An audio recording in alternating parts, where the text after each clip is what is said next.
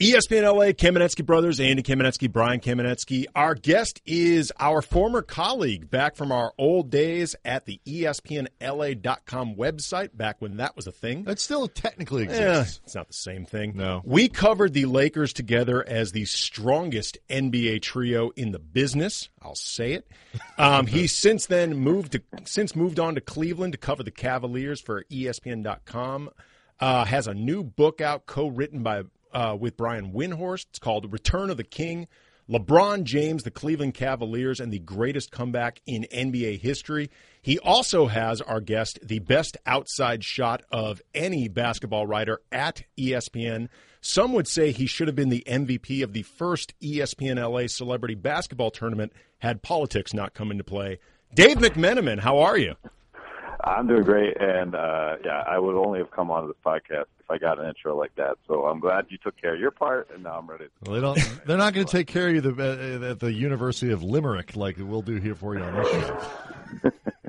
That's for damn sure. I like that. Did you? Oh yeah, we read the whole thing, man. You're going to come on the show. We read the whole thing. Were you like the best guy they had there? I wish I could say that. No, I was a rotation player. You weren't the best player on the team in the University of Limerick? Oh no! I was one of I guess the part that I can brag about is that they're only allowed to have 2 Americans on each team. Like, they don't want to load up with Americans. That wouldn't be fair to the Irish players, nor would it be their perception that American players are better. So you don't want to stack your team that way and not really have a fair representation of the university when you play in the InterVarsity tournament. So I was one of the 2 Americans to make the team. So I was one of the, along with Chris Dugan, one of my close friends, we were the guys to make the team in the tryouts for the Americans to make the team. But no, we had a 6'6" center who played professionally in Ireland for about 10 years. Actually, I ran into him this past summer. I went to Ireland with my family on vacation, and we had a handful, 3 or 4 other guys who were really good athletes who, not just in basketball, but, they played football, soccer, or whatever. And so I was just happy to be in the mix,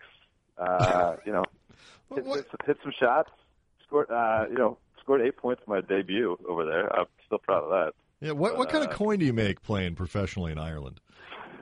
I didn't know that was a thing. Not great. Yeah, it's called the Burger King Super League. I think if there are levels of pro basketball, it is towards the bottom in terms of overall competition. Lifestyle-wise, though, you live in Ireland and enjoy the crack, the CRAIC crack. That's having fun. That's how we say it out there. Okay. I was like, hey, if there's no testing over there, do what you want. Right, just spelling it didn't necessarily answer my question, but then you did. The lifestyle, you're not selling out arenas or anything like that, but you're going to have a ton of fun with your teammates. So I would say if there's 10 levels, it would have to be around 3 or 2, the 10 being the highest. But the cool part is that the pro team, there was a pro team in Limerick, and so they would practice sometimes with us. And we got to know, like, our head coach at University of Limerick was actually a player on the pro team, a guy named Matt from Wales. And Cleotis Brown, who played at University of Illinois in the, I guess it would have been late 90s. I have no idea who that is. Yeah, he was one of the Americans on the great name, though. On the pro team. Yeah, Clee. He went by Clee. Cleotis. Cool. Okay, now, what were your stats, Dave? And don't say you don't remember them. I know you remember them. That's funny. Actually, Ramona Shelburne, another colleague of all of ours, at one point did a podcast with Richard Deitch with SI recently, and he asked her for her batting average at Stanford. She's like, I don't remember. Oh, and then, one of the BS. Immediately looked it up. Come on, Ramona remembered her. Ramona knows, not only does she remember her batting average from, at Stanford, she remembers it every year, and then every junior, she knows, her OBP, her slugging percentage. She knows. Her WAR. I don't know if they calculate WAR for Stanford softball, but she knows it. So I'm not going to go I don't remember route. Honestly, it was roughly around 5 points per game. But I shot, I think, confidently around 40% from 3. Of course you did. Of course you did. I was playing I was playing 10 to 15 minutes a game. It's a 40-minute game, so that's not bad. Your per 36 isn't bad. Yeah, made some shots. Okay, so now how did this? All right, Dave, it was great having you on. We'll see. So now, how did this book come about? Like, how early into the process of LeBron's return? Somebody didn't read the epilogue. Some of the people listening may not have been dummy. Like, no, everybody listening to this podcast hasn't read the book. Just saying, dummy.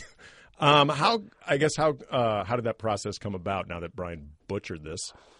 Well, Brian Windhorst and I became really entrenched together. That first season, LeBron came back in Cleveland. Even though Brian wasn't there on the ground every day, I'd say he maybe covered 30 or so regular season games alongside me, and then obviously the whole playoff run. So that's when we first started talking about it, that playoff run, and we said, "Wow, what a year this has been."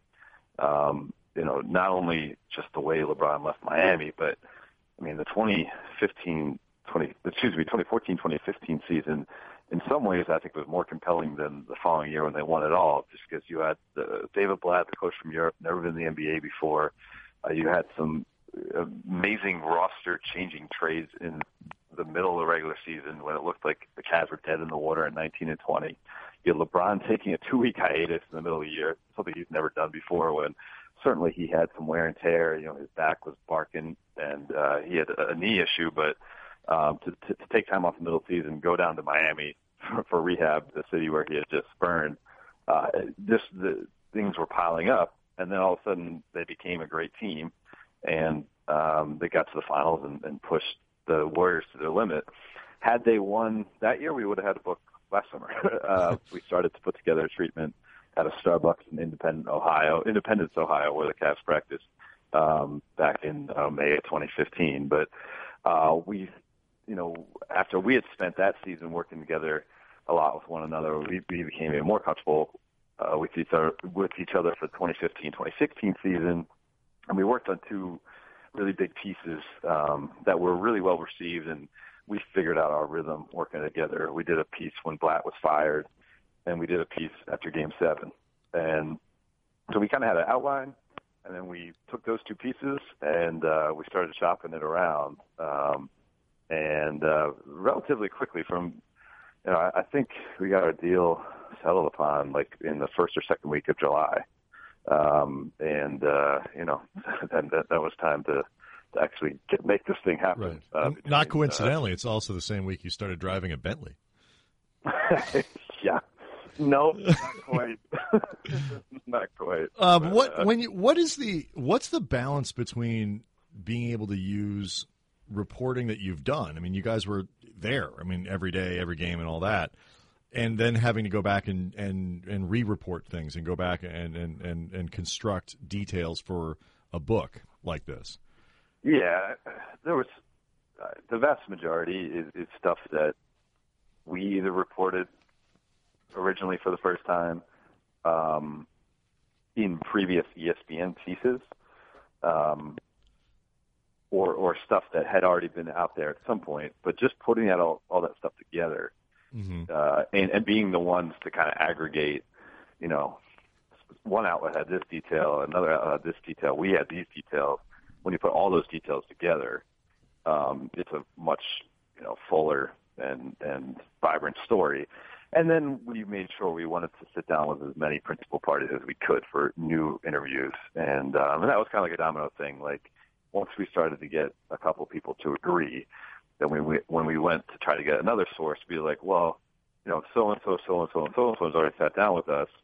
If you want to tell your side of the story, they said this about that, and perhaps you'd want to share your part on that. So, we must have done, I would say, probably around 24 new interviews with principal parties throughout the course of the summer.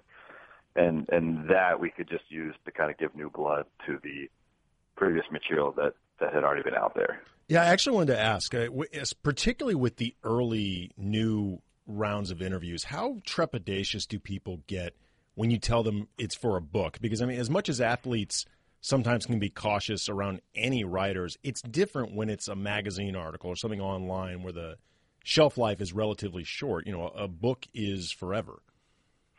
Well, Brian's line, which I think helped kind of loosen some lips up throughout the process, was, listen, guys, on the last page you win. This is a great story. Right. We just want to make sure we tell it the right way, and you will have this fair representation of what you guys accomplished. It's an incredible story. We want people to understand how incredible that story was. So that kind of, that's something that we tried to appeal to reason with people. And then, beyond that, I don't want to be pat ourselves on the back, but I think by the way we had approached the job every day, I think people kind of were familiar with our work, trusted our work, and didn't think that we were looking for a fast buck or going to burn someone to try to sell more books, because we're both kind of NBA lifers now, or we hope to be, and it wouldn't be really prudent for either of us to try to juice up a book and compromise anything we want to be able to do for the rest of our career covering the NBA. Well, the only guy that doesn't apply to, and I agree with your assessment, both of your work and Brian's work, is David Blatt. So how was it hard to get cooperation from people around him, because he doesn't win on the last page. He's the only guy that doesn't really apply right. to. Well, we didn't fly to Europe to having further interview with David Blatt, so that wasn't not represented. So there was text messages sent by myself that were never returned, and quite frankly, I'm not sure if he still saw the number he had when he was in Cleveland. So it's a fair question there. At the same time, I think the general tone or general story we tried to tell for David is that it just wasn't a fair setup for him from the start, and never did we want to portray him as someone who was out of his depth in terms of X's and O's of basketball. As Brian and I and a lot of people we spoke to believe that David Blatt knows basketball.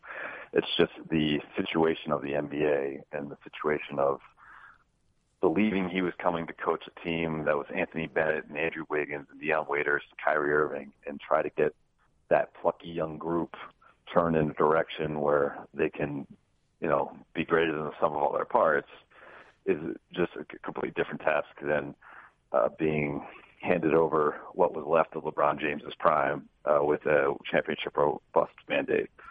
And so, again, he, I guess, is the figure that maybe got the most raw deal out of this whole process.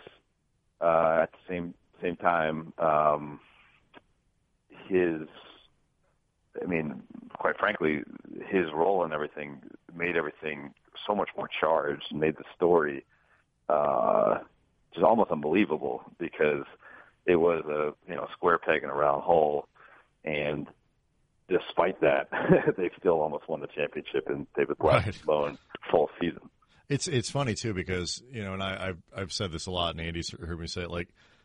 So much of what it seemed like externally was wrong with David Blatt was the aesthetics of it all. He never quite said the right thing, and he had kind of a doofus face. He just he didn't have the right look, I think, too, to make all this work.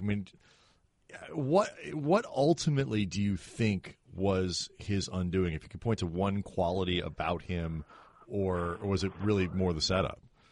Well, I think the one quality was he didn't really have a great sense for the pacing of an NBA season, and that was a completely veteran locker room he was trying to lord over. I think there was 11 out of the 14 players. I want to get that number right. Maybe it's 9 out of the 14 players had 10 years plus experience in the league. He's trying to coach, and he's literally going to NBA arenas for the first time he's ever stepped foot in these buildings, and he's trying to lead a group of men where he's just, the environment, he's never been there before. So there's just that comfort factor. There was several occasions where David Blatt came into the media room thinking he was going into like the coach's office or the restroom. And that's not a big deal, right? But if you're supposed to be in such a place of comfort and command that you're trying to tell future Hall of Famers what to do, just those little details I think matter. But getting back to the pacing of the season, the players believed that he treated each game almost as its own entity rather than use the season to build and grow on themes, on schematics, on rotations, things that, guys who had been on championship runs before were familiar with their coaches and their teams doing. And there wasn't a sense of that. And then the other really damning part of his tenure in Cleveland was he, for whatever reason, and this is, I think, quite understandable on a human level, but never was able to challenge or correct LeBron James in front of his teammates. And they have film sessions where he'd point out the mistakes of other players on the team, but LeBron's mistakes wouldn't be brought up. And that put everybody in a tough position because it kind of put Tyronn Lue in the disciplinarian role, where he was someone who could do those things with LeBron. But if he's always tasked with doing that, then it could look like he's overstepping his bounds as a assistant coach, and then a whole new perception becomes, and which did exist for a part of David Blatt's time on the sidelines of Cleveland was, well, he's actually just kind of, an empty vessel, and the real guy coaching the team is Tyronn Lue, and that wasn't fair to David or to Ty. So it was just a tough situation for him, and I think had he come over and been an assistant coach for the Golden State Warriors, as there was a deal for him to be, we're talking about a completely different coaching life for David Blatt. But the way things went, that just ended up being him having a footnote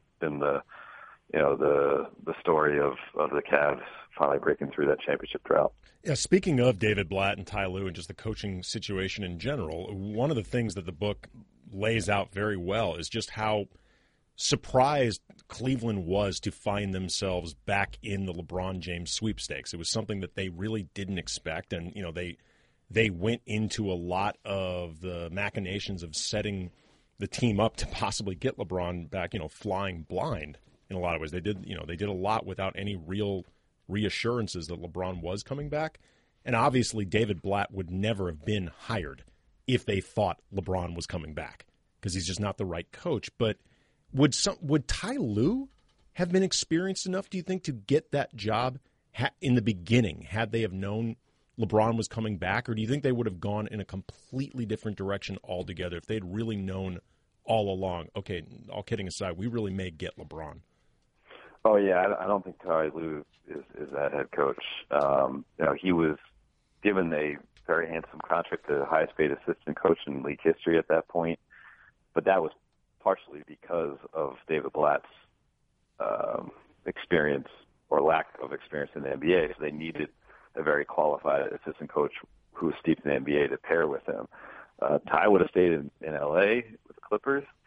I think a guy that they had really had their sights on was John Calipari, and he was offered a crazy deal. I mean, we're talking $90 million to be both the head coach and have a front office role as well. And, of course, Cal has ties with LeBron through Nike, and that runs deep, but I don't think that Ty would have been that guy. And the Cavs didn't, you're right, they didn't know they were going to get LeBron back. They saw it going into the 2013-14 season, with Mike Brown as the coach, thinking that maybe that could help things in the future, and with a young core that they really hoped would be make the playoffs that year, that, okay, we can prove enough this year to have LeBron consider us this upcoming summer. But, of course, they didn't make the playoffs. Mike Brown was fired. Chris Grant was fired. And it looked like just a house on fire, to the point where, going to free agency that summer, they had a whiteboard where they're listing the names that they want to target at small forward, and it's Gordon Hayward and, it's Trevor Ariza. LeBron's not even on that whiteboard. And it's not like, they don't want to do it to jinx it. They didn't do it because they didn't think it was anywhere remotely realistic of possibility. But of course, and this is where the book begins, really gets into the tick-tock of the details that led to LeBron leaving Miami and the calls that were made and the meetings that were had and the instructions that were given to the Cavs to say, hey, you're going to get a meeting with us, but in order for that to happen, you have to clear enough cap space to offer LeBron James a max deal. That's the only way he's going to do it. And the Cavs had to take the risk of, all right, so we start dismantling our roster just for the chance to potentially get LeBron back. And, of course, to their credit, they did, and LeBron came back, and, of course, they both accomplished their goal of winning that championship.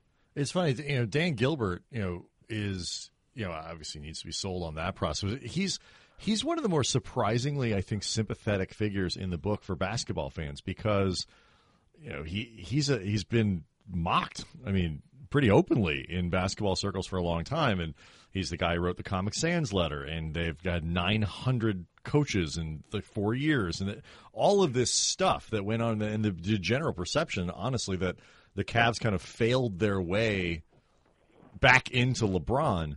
But the flip side is you present a guy too who spends a ton of money on the team, like willing to do it, and does a lot of really good stuff for his employees, for his players. The level of service that they get. That whole section about Channing Frye being amazed about all the stuff you get at their practice facility is just incredible. So, what is the full picture of Dan Gilbert as an owner? And did it change at all? Sort of your perception from the beginning of like LeBron saga leaving Cleveland to where you are now? I think both guys recognized they made mistakes on LeBron's way out the door. But I don't think either of them necessarily regret them. I don't think they would change what they went about. Dan felt like his actions were justified because he wanted to show a loyalty to his fan base, to his employees, to what they had there, and legitimize that it's, we're not going to be ashamed for what we did. LeBron made his choices, but we still have a lot to be proud of here. And LeBron, on his end, he would obviously tell you that Miami decision was the correct one for him. It was something he needed to do at that stage of his life. He'd lived in Northeast Ohio. Not like he ever went away for college or anything like that. And he raised close to $3 million for charity in the process. So both sides, I don't think they're going to go down with major regrets of how they reacted to, that summer, that decision. They both grown, though. One, they had a common goal. LeBron, the unfinished sentence was always going to be in Cleveland, and Dan Gilbert was not about to sell the franchise at any time while LeBron was still playing, right? Especially with having a casino downtown and everything like that. So they needed each other to achieve what they wanted to do. Dan Gilbert wanted to replicate the success that the Pistons had. That was his team that he rooted for growing up. And, LeBron wanted to have his hometown experience, all the amazing things that his talent can actually create. So to me, Dan, put his money where his mouth is, which is, I think most fans would love to have an owner like Dan Gilbert, despite the things that, may irk you. Any owner who actually cares about winning will put spending above anything else. That's how you win in the NBA. You pay players. You get the best players by spending the most money. And that was the kind of the agreement that, hey, LeBron's been here in Miami and they're having some success, but it looks like they're starting to make some deals here, getting rid of Mike Miller and trading draft picks, and they don't seem to be fully committed to doing everything they possibly can to maximize LeBron's prime. And Dan, will you do that? Will you spend whatever it takes and do all the moves necessary to give us 100% of the chance to try to win? And he's done that. And, that's included things like buying draft picks and you don't even know if they're going to necessarily pan out.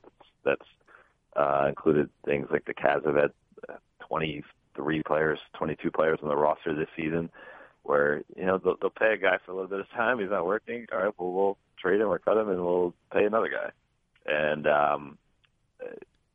I think the fact that, again, as much as LeBron doing what he did on the court was incredible, and that's the reason he's on the cover of our book, and that's the reason everyone will remember the 2016 finals think of him. Dan Gilbert, at the same time, had to, kind of swallow some pride and determine that,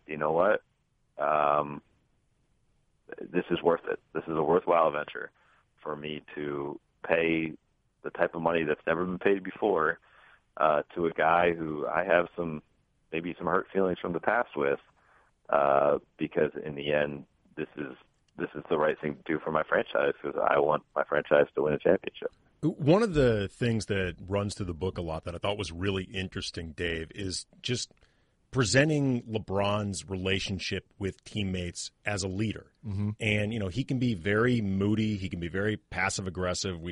He's very inclusive on the court, and I think he's really good at getting the best out of his teammates, and he can be that way off the court. But, there's the subtweeting and the cryptic messages. He got weird. He just got really weird. He can separate himself from the rest of the team. How would you describe him as a leader and his leadership style and I guess the overall effectiveness of it? Because it seems really complex. I agree with that. He is someone who tries to keep everything and everyone uncomfortable. He believes that the way or the path to greatness is never settling and never feeling comfort. And so over the course of an 82-game season, he will stir up, for lack of a better term and for brevity's sake, he'll stir up drama.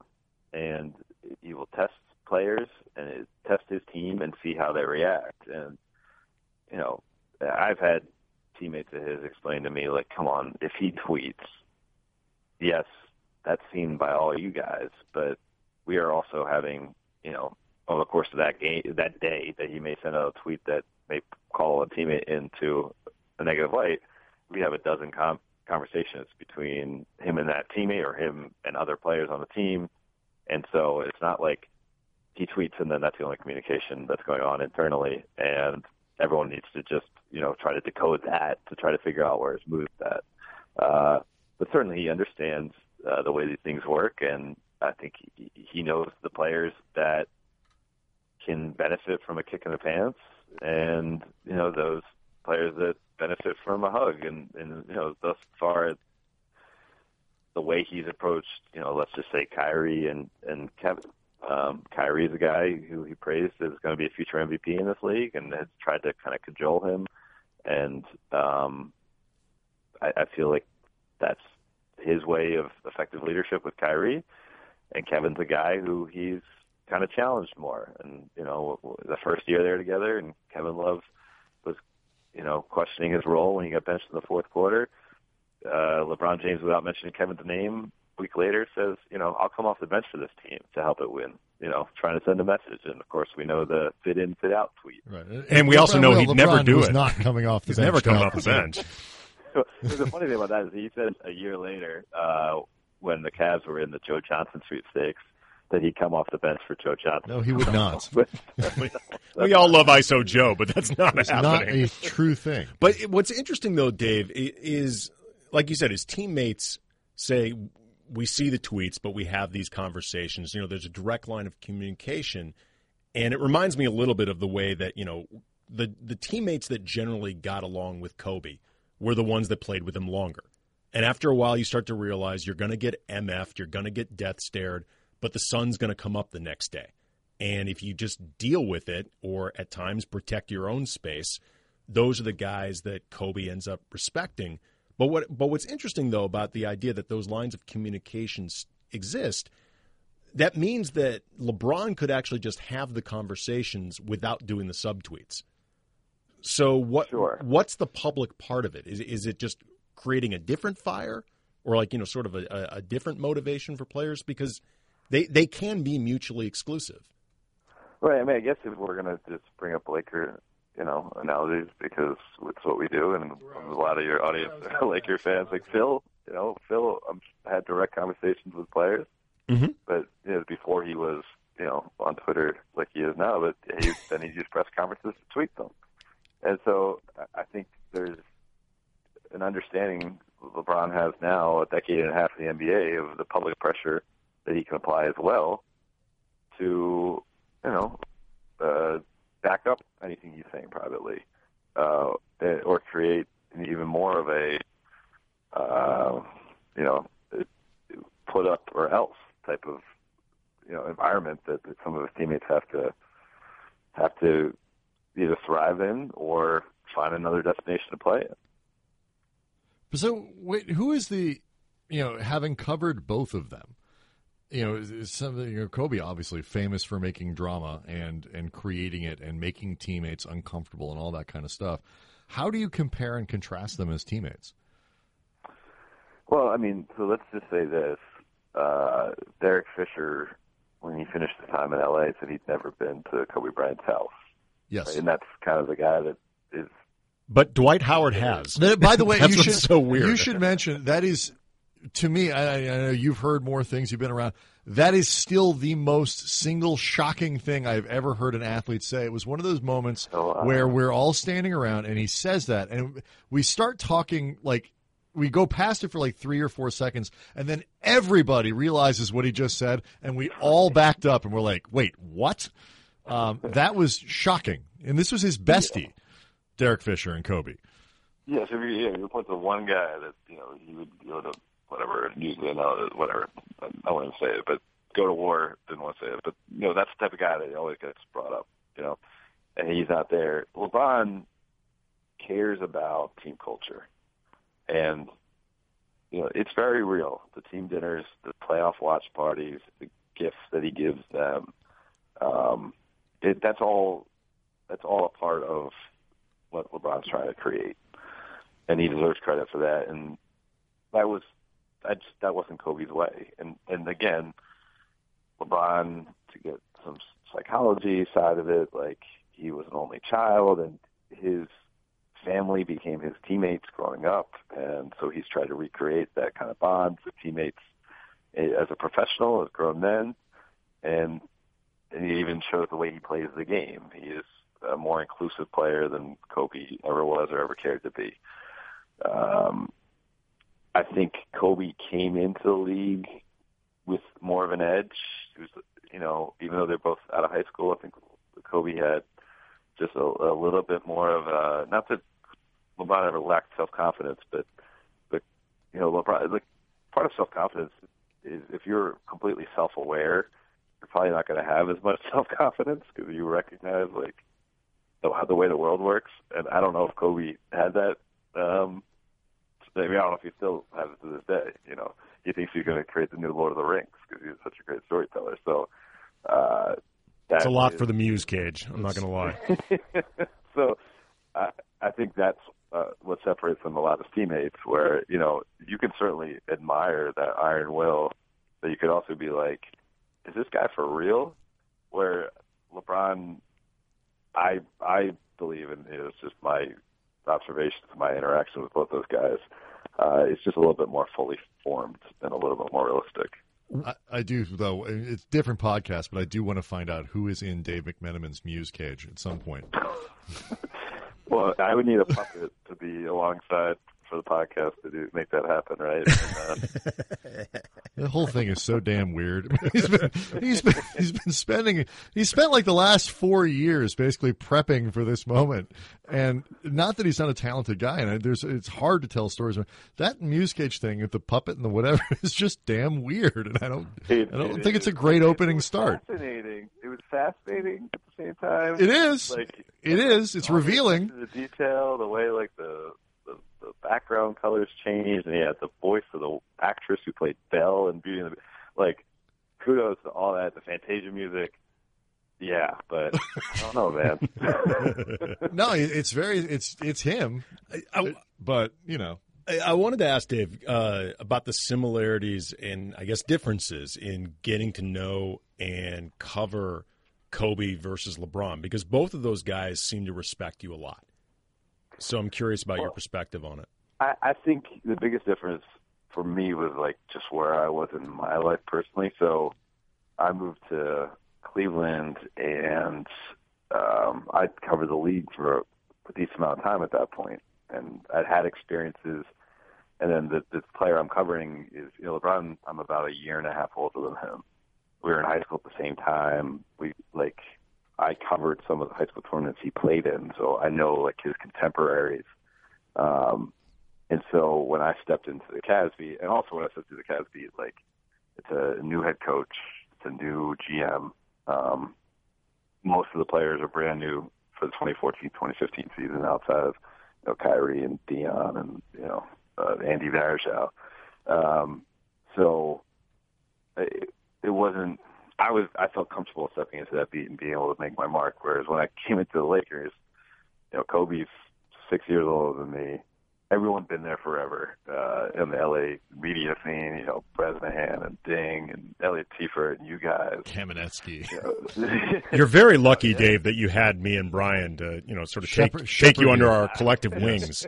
I'll take it.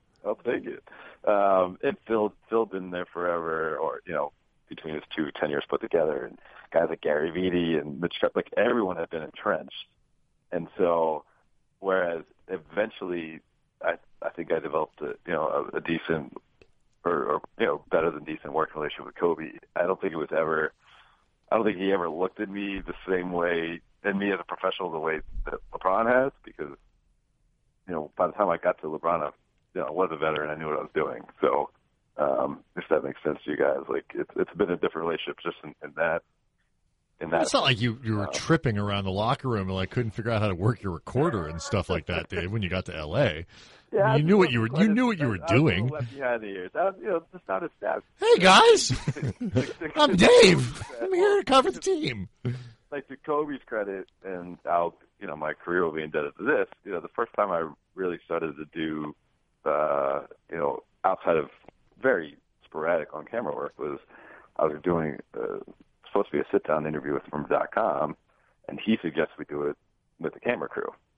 And then, once that happens and you get a SportsCenter Sunday conversation, all of a sudden the bosses look at you in a little bit different light. So, for that, I feel indebted to Kobe and fortunate that I did it. I proved myself enough for him to feel comfortable doing something like that. But I think, I've used this analogy before, the HBO show Westworld.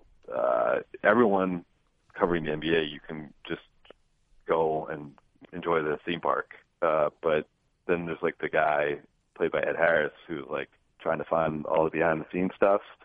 That's kind of where I'm at in my career now, covering a beat, where you realize there's so much stuff under the surface, and if you're not fully aware of all that stuff and sprinkling that in your above surface coverage, then you're not actually covering the team the way it should be covered. And I don't think I did that enough in LA, and I'm trying to do it as much as possible in Cleveland. Breaking: Dave McMenamin thinks Kobe Bryant is a robot. Well, before we let you go, we definitely want to ask you some playoff questions. So the Cavs were god-awful through the last quarter of the season, and they would then turn around and swept Indiana. But if you kind of break it down, it wasn't like they dominated those games by 25 points each.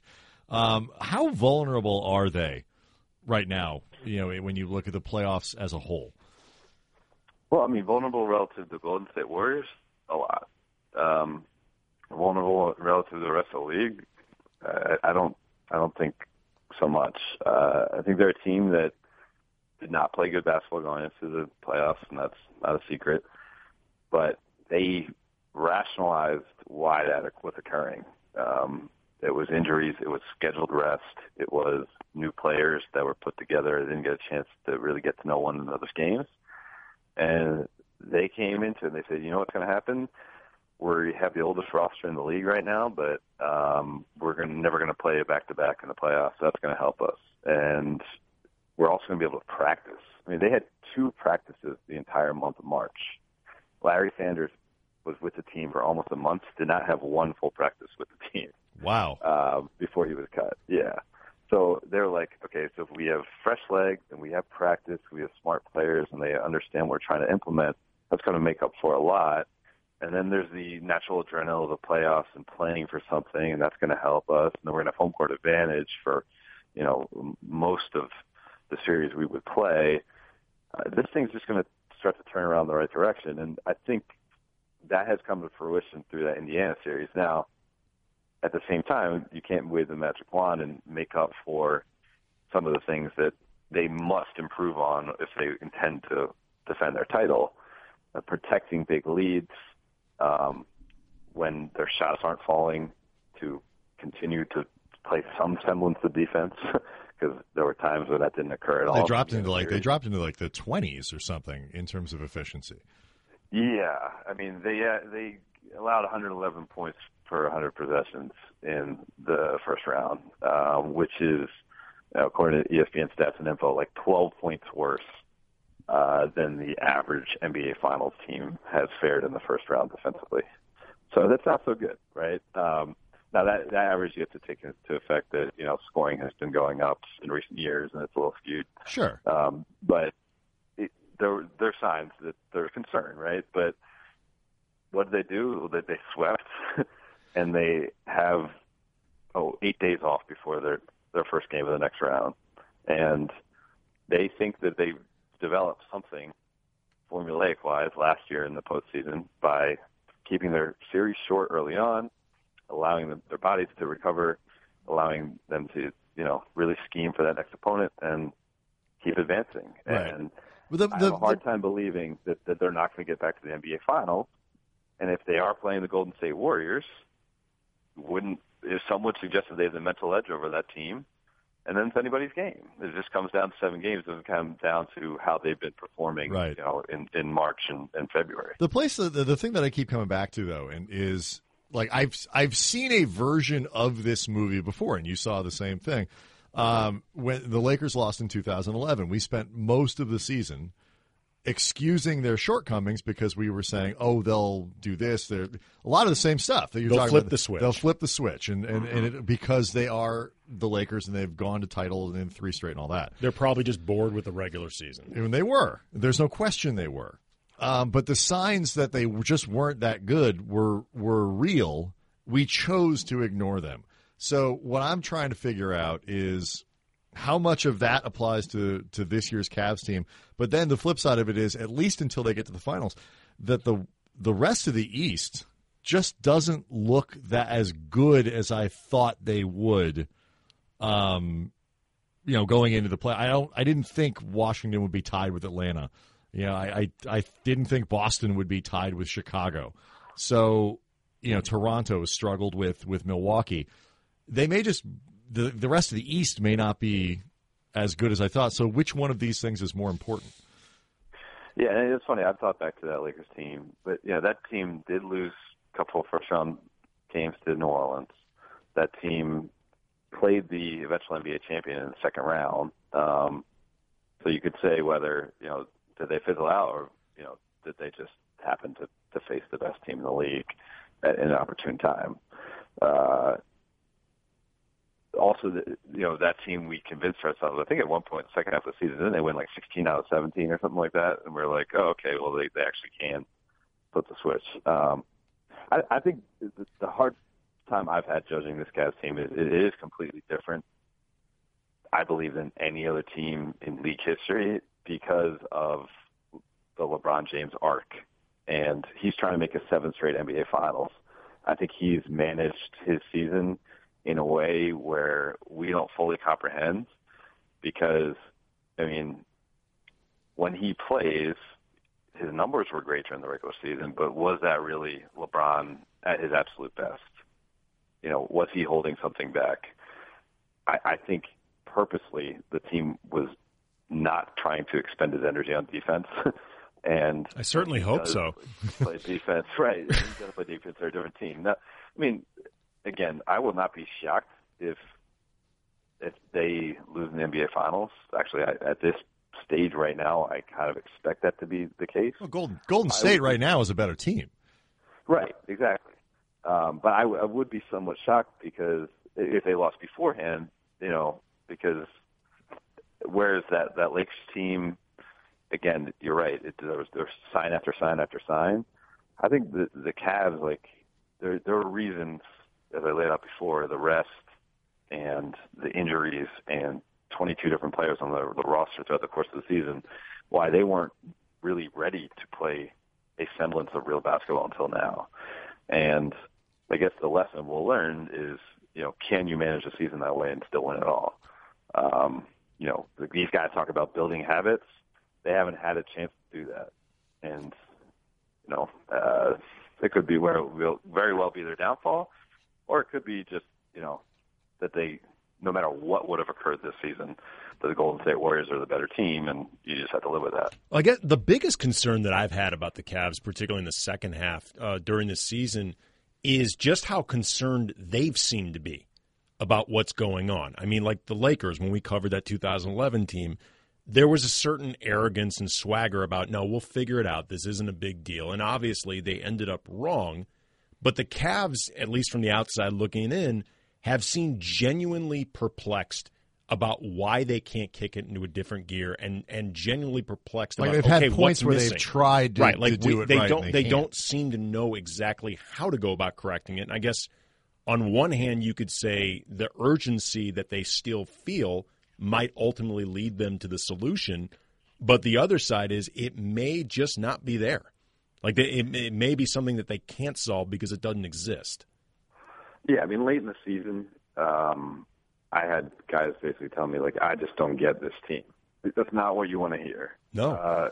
There was a game where they lost at Denver where they had their full roster healthy for the first time in months. Like, J.R. Smith was coming back to lineup. They had gotten Kevin Love back from knee surgery. Kyle Korver, had a foot thing that he had overcome. And pregame, Ty Lue says, I think we're in for a special night. Let's get out there. And then they just got trounced by the Nuggets. So those are the things that you can't ignore. But then you rationalize, and maybe this is just having too many conversations with these guys trying to figure themselves out, where they say, well, you know what, but, that wasn't our real deadline to hand in our final term paper. The deadline doesn't begin until the playoffs begin. And, again, whether this is just giving them too much credit for what happened last June, but this, for the most part, is the same group that was down 3-1 to the greatest, quote-unquote, regular season team of all time and won the finals. And, maybe we just shouldn't try to judge them based on other groups that we've seen before and just accept that they are their own thing. And until they are done, it wouldn't behoove any of us to throw dirt on their grave. If you had to pick a team, who matches up with them best, who is most likely to knock them out if someone did it before the finals? The team I've liked all year, and I think they only got better as the year went on, especially with Lowry coming back healthy, is the Raptors. You have a guy in P.J. Tucker who's going to want to be incendiary and all up in LeBron all series long. They fortified their front line with Ibaka. They have Valanciunas, who was not really healthy last year during that Eastern Conference Finals. I know they lost Biyombo from that team, but they have Carroll, who's healthy now. DeMar DeRozan playing the best ball of his life. Dwayne Casey giving him a steady presence where they have a program there. A guy like Norman Powell dropping 25, who, it gives them that kind of athletic guy off the bench that the Cavs have struggled with. They're a real team, and they're a team that also plays really well at home. That's a challenge. That's a major challenge. As good as Washington is, with lead guard and John Wall, the rest of that roster, I don't think scares the Cavs whatsoever. And again, that Washington Wizards game is not a home court advantage whatsoever. That's an easy place for a team to go in and not feel any sort of external pressure because of the playoff atmosphere. So I'd say Toronto's the team I'd look to, and we'll see if Toronto even gets out of the first round. Though the Bucks are down 3-2. Toronto is a huge win in Game 5, but I don't think anybody's counting the Bucks out with that Game 6 back in Milwaukee. So we'll see if that even is a challenge that the Cavs have to overcome, or they'll be able to dance around that. If the Cavs end up repeating or just win another title, what does that do for LeBron's legacy, specifically with the city of Cleveland? None of the MJ GOAT talk, but I mean just like Cleveland, like on an emotional level. It's named LeBronville after that. I mean, because Cleveland's such a specific sports city. Yeah, I mean the civic pride is through the roof, and it started with LeBron coming back, and these guys in that city got excited about the Cleveland Gladiators, the arena football team winning it all, and the Lake Erie Monsters having a good postseason run. The minor league hockey, and of course the Indians getting to Game 7 of the NBA Finals. Like, they feel great about themselves as a city right now, and I do believe. And again, I moved to Cleveland in 2014, having never spent more than like 2 nights there consecutively, just being there on the Cavs. To cover a Cavs game against the Lakers, and it had a dreadful reputation. And I still think the reputation has a long way to go. But I will tell any person I meet that what you hear about Cleveland doesn't really match up with what it is.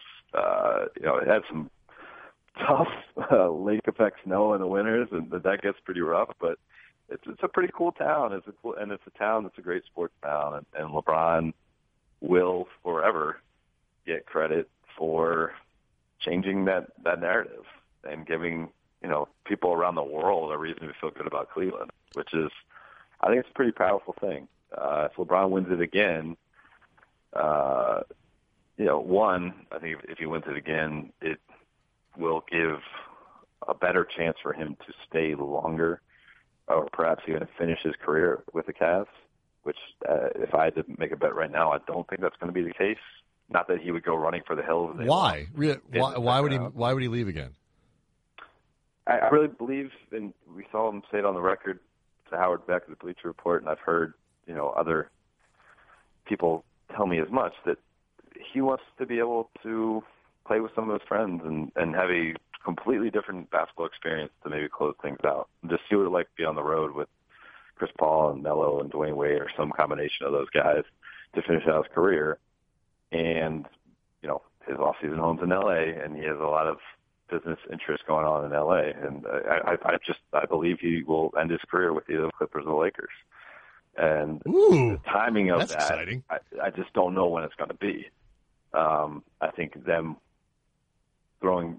adding championships now will prolong his time in Cleveland, because he's not going to walk away from, a team that he believes is primed to continue to win it all.